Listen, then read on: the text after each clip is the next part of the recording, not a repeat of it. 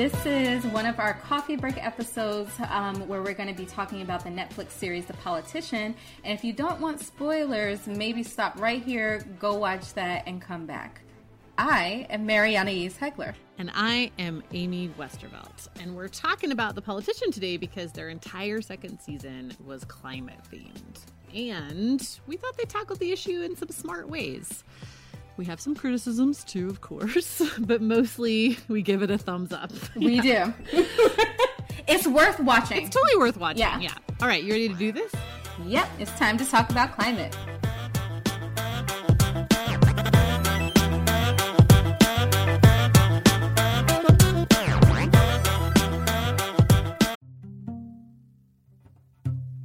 This holiday season, get a gift for yourself too, and keep it simple. I gave myself the gift of a better, more convenient laundry experience. I know, laundry doesn't sound like a gift, but honestly, EarthBreeze just makes it so much easier.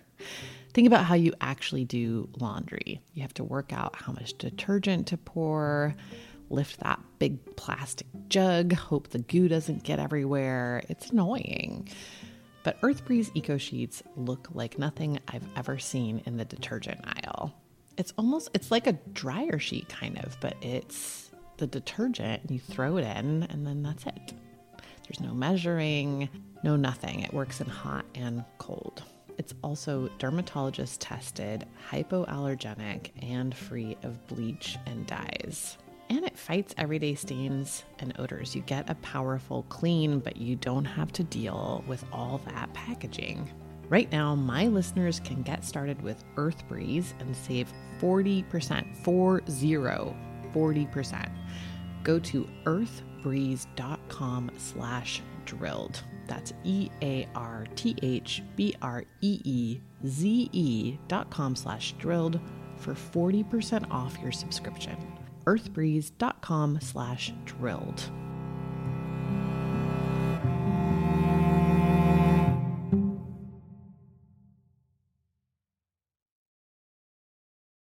First things first. I think First things first. Yeah. The headdress. Yeah. We gotta get this out of the way. So in the episode, there is this very weird thing that they do.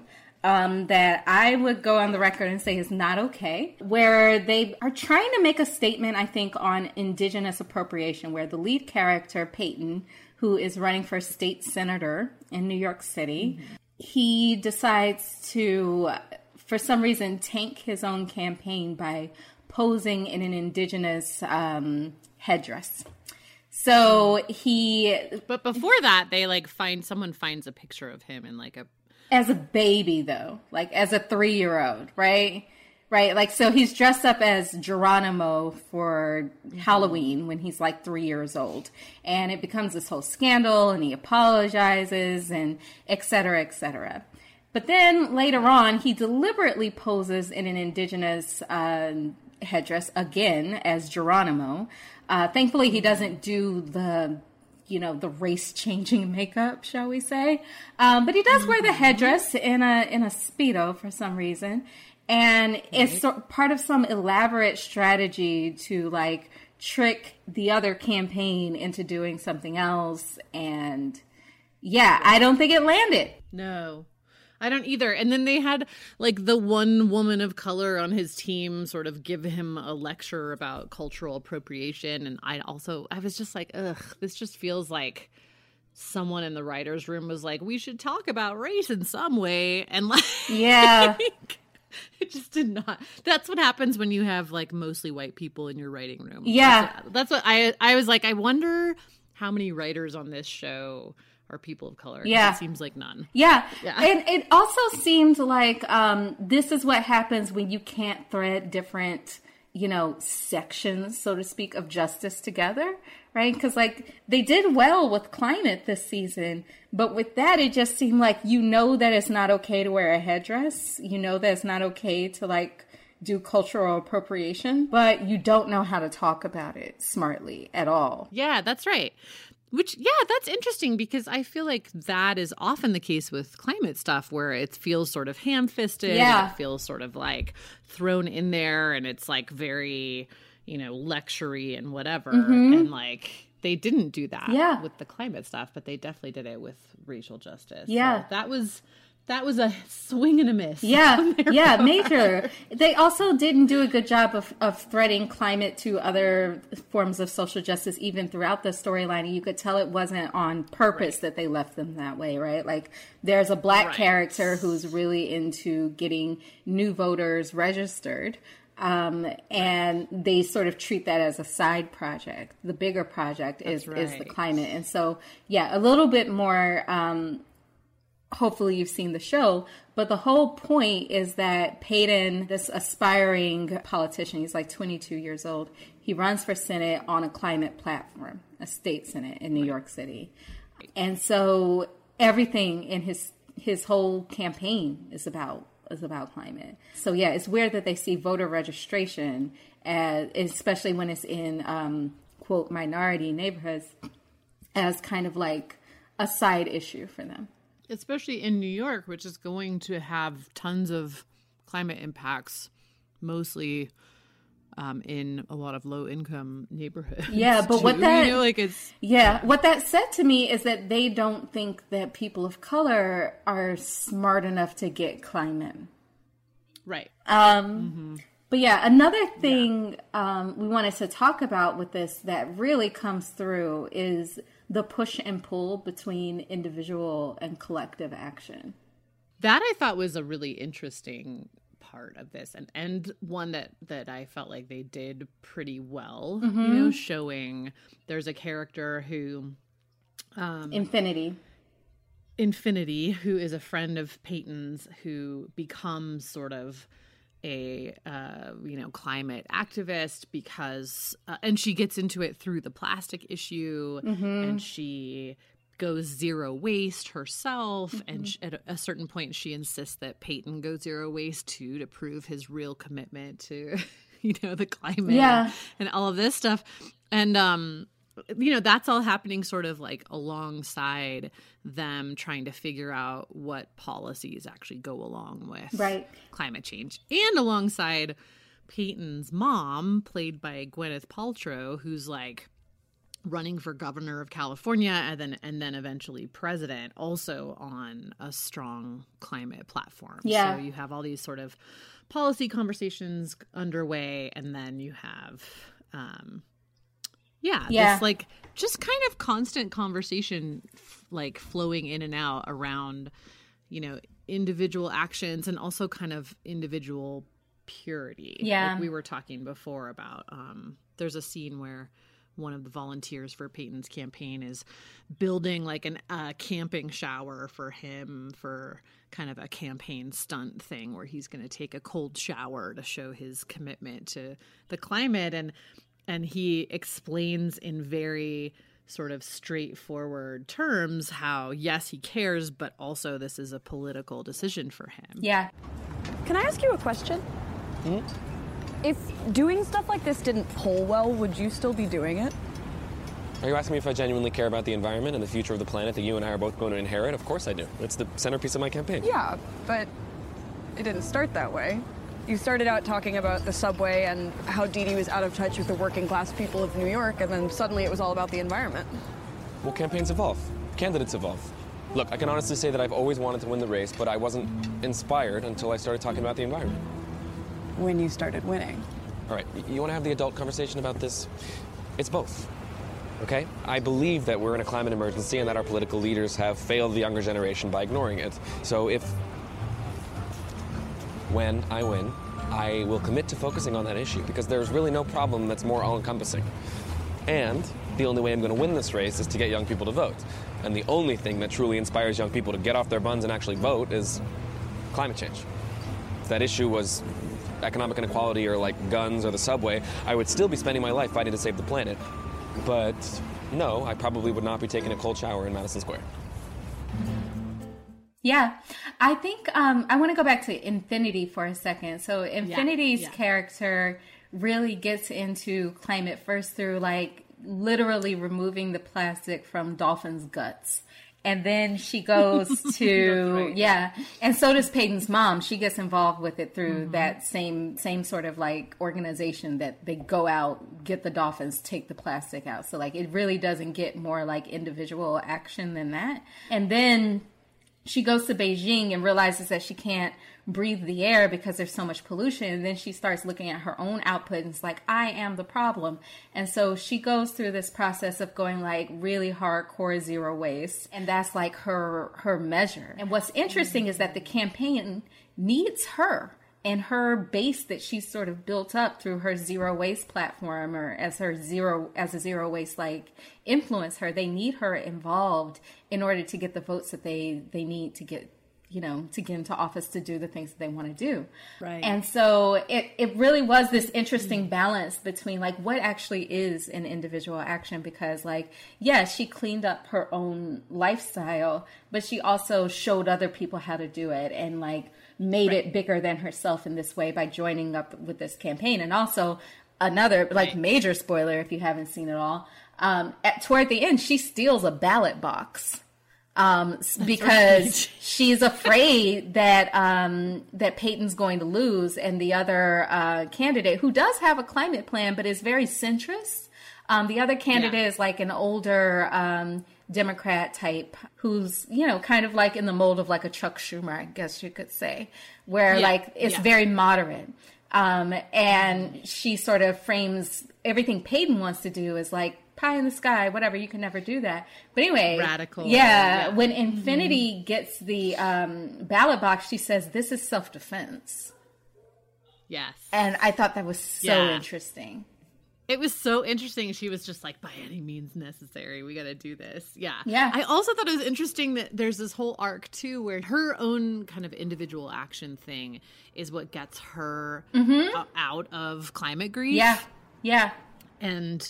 And then propels her into doing like bigger and broader collective action things. So I was like, oh, that's interesting. The idea that individual action can kind of help people to move past this sense of overwhelm and grief and feel like empowered. And then, but it's just like we've talked about this before, that it's not an either or thing. It's just that like, ideally the individual stuff leads to collective action, systemic change, all of that stuff. Yeah. It doesn't just stop there. Yeah. What's also very interesting to me is that Infinity and Peyton's mother, they both get involved with that group that's, taking the plastic out of the dolphin guts. One of them goes hardcore zero waste. The other goes, I'm running for president.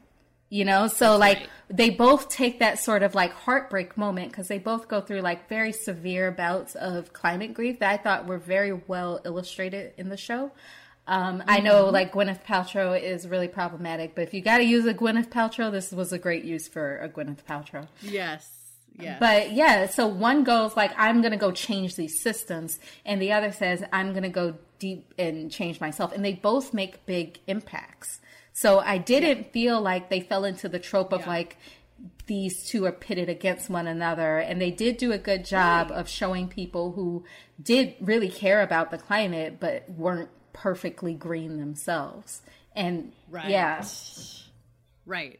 Which gets us into this climate as political opportunism thing too, which I thought was so interesting. There's an entire kind of, plot point around the idea that, is Peyton running on climate because he cares, or is it because it's politically smart? Yeah. And like ultimately the kind of conclusion is like, does it really matter? Yeah. It's both. It's both things. And that's actually a good thing, because the other thing they did a good job of illustrating is that climate is a good political motivator. So like his campaign is like really alive. Like he's got all of these youth volunteers showing up and phone banking and like canvassing for him. He's got having all of these rallies that people come to, and like he really talks about like climate as the centerpiece of his campaign. That was actually one thing that I did think they missed an opportunity to do, was to have like an environmental justice storyline, that like like, or something that would show that not only is this appealing to young people, but it's like appealing across multiple groups of people because it's a justice issue, you know? And they had so many opportunities to do that because there is a prominent Black female character who, like, clearly would have a relationship to this. And she goes zero waste with Peyton. Yes. So there actually is a lot that they could have used to talk about that. Yes. But I'm not sure that the writers were connecting those dots because it doesn't seem like, you know, they left that blank so that they could come back to it in a future season. It looked like they just didn't know that it connected. Right. I'm looking up their the like staff credits on the show. And in fact, all white writers. Yeah, there we go. That explains that. Yeah. But let's talk about the generational gap thing too, because that was very interesting in this show that you had, you know, Peyton as this sort of, I mean, this was actually really central to his campaign and to the tension between his campaign and his opponent's campaign, which his opponent is played by Judith Light. She's, you know, a career politician. She's been in Albany for 20, 30 years. And she's, you know, and it's kind of like, you know, at a certain point they talk about like, well, okay, yeah, you guys want all these radical changes, but you also have to acknowledge that, you know, the people who came before you are the reason that, like, you know, we have garbage pickup working the way it does. And like all these sort of, you know, useful and necessary fixes that this woman delivered in her time as state senator.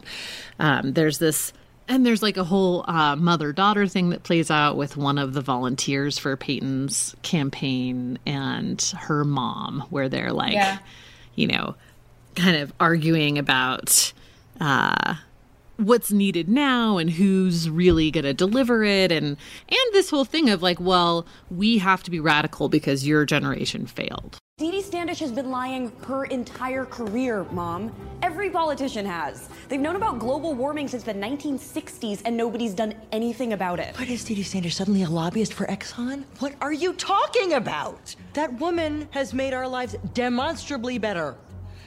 When did we move here? When was it? 2003. Remember when garbage trucks used to park outside our building overnight? She banned that. Remember summer camp? She is the reason why they were required to have EpiPens. She is why I can't get fired for being gay. She's why there is a charter school 2 blocks away that you got to go to. You met her. She sends us a Christmas card every year, and suddenly she is Hannity because she's not hysterical about climate change? Maybe that is a sign that global warming is not the one issue we all need to get up in arms about. Okay, Boomer. Right. So let's talk a little bit about this Peyton tension with Dee Dee Standish. So Dee Dee is the woman he's running against.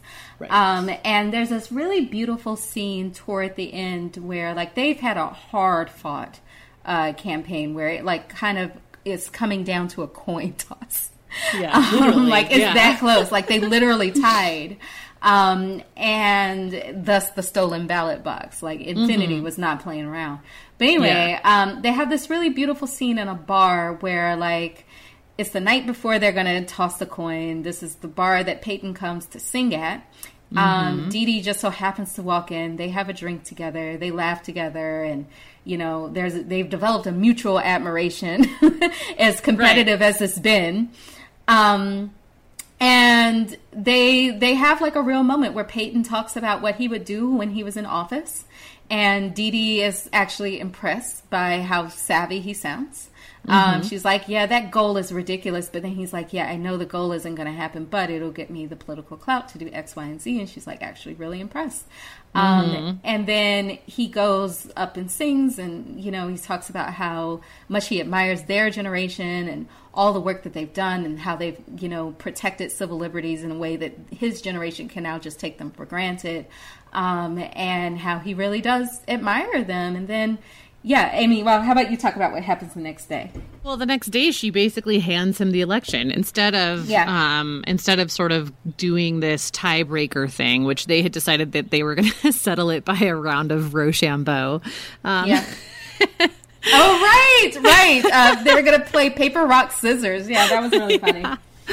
Yeah. She stands up and basically just concedes to him, and she makes this really lovely speech about how, you know, it's time for his generation to take the reins and how she's excited to see what he does and like all of that kind of stuff. So, which, you know, is like definitely, you know, sort of an idealistic portrayal of how something like this might go down, but it was kind of nice to see. It was like, yeah, actually, like there doesn't need to be this animus and defensive-ness and whatever. Like on both sides, it seems like they did this nice thing where it started out, you know, they were really talking shit about each other and like really going after each other and whatever. They really hated each other, and they ended up in this place of sort of like mutual admiration and then with her sort of being like, yeah, you know what? Like, I think we should give these kids and their ideas a chance. And it was nice. It was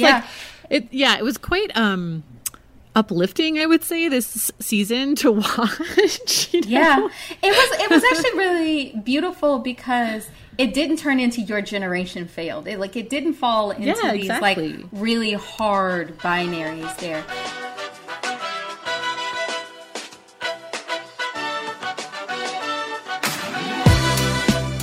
In conclusion, although there are like, you know, holes here and there and some issues, overall, I thought they did a great job. And actually, like, did just a really good job of incorporating climate into a show that's not about climate, which I think it needs to happen so much more. Yeah. Right. It makes the topic more approachable. It makes it more digestible because now you can talk about it through the lens of a show. It can be like a different sort of conversation starter. Like we have to get away from this idea that like to talk about climate, to engage with climate, you got to sit down with like a really hardcore report or study or something like that. Like you need to be able to sit down with a Netflix series, right? It doesn't have to be a documentary. It doesn't have to be like the scariest shit in the world in terms of a disaster movie. It can be a fun little series. But like major trigger warning about the indigenous appropriation, that can definitely be hard to watch. And I don't want to take away from that because like I guarantee if they were in blackface, I would want to break my fucking TV. I didn't like seeing the indigenous appropriation either. At all. It was like that hard eye roll. Totally. And just like badly handled across the board. I think, that was gross. Yeah. Do better, politician. You're clearly coming back for season 3. Deal with that, please.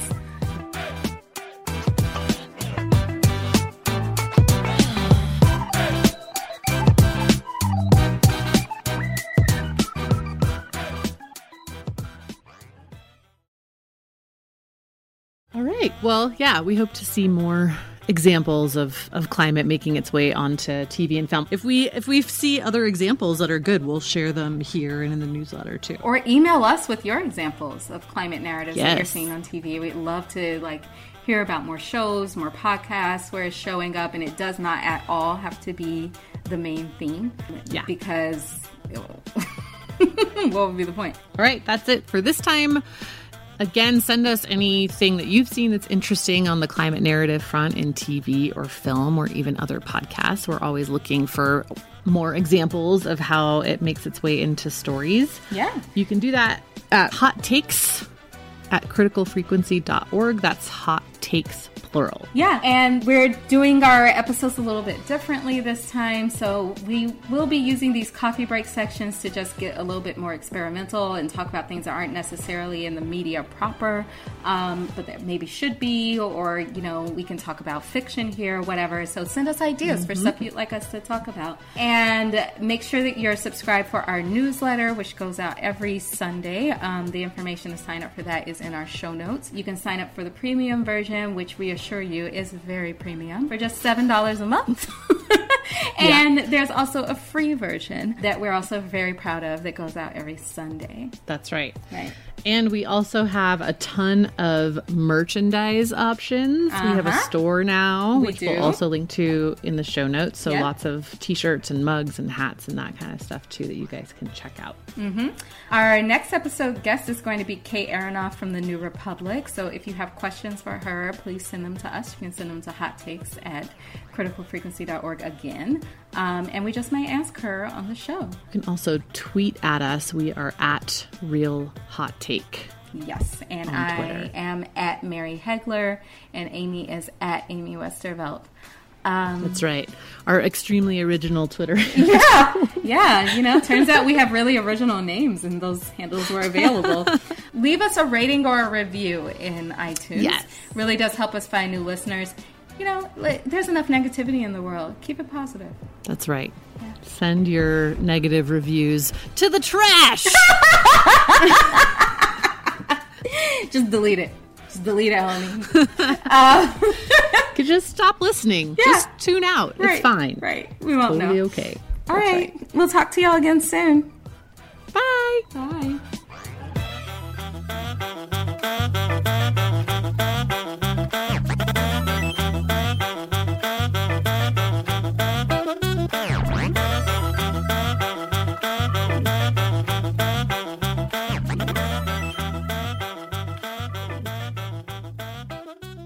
All right, let's go.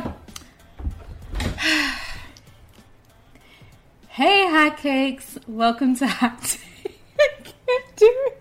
Shit. That wasn't believable. That wasn't believable.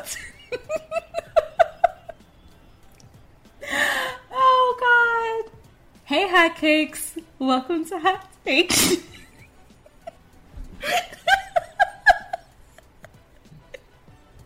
I can do it. It's just so silly. Fuck, I should have practiced. I'm literally crying. Don't make me laugh.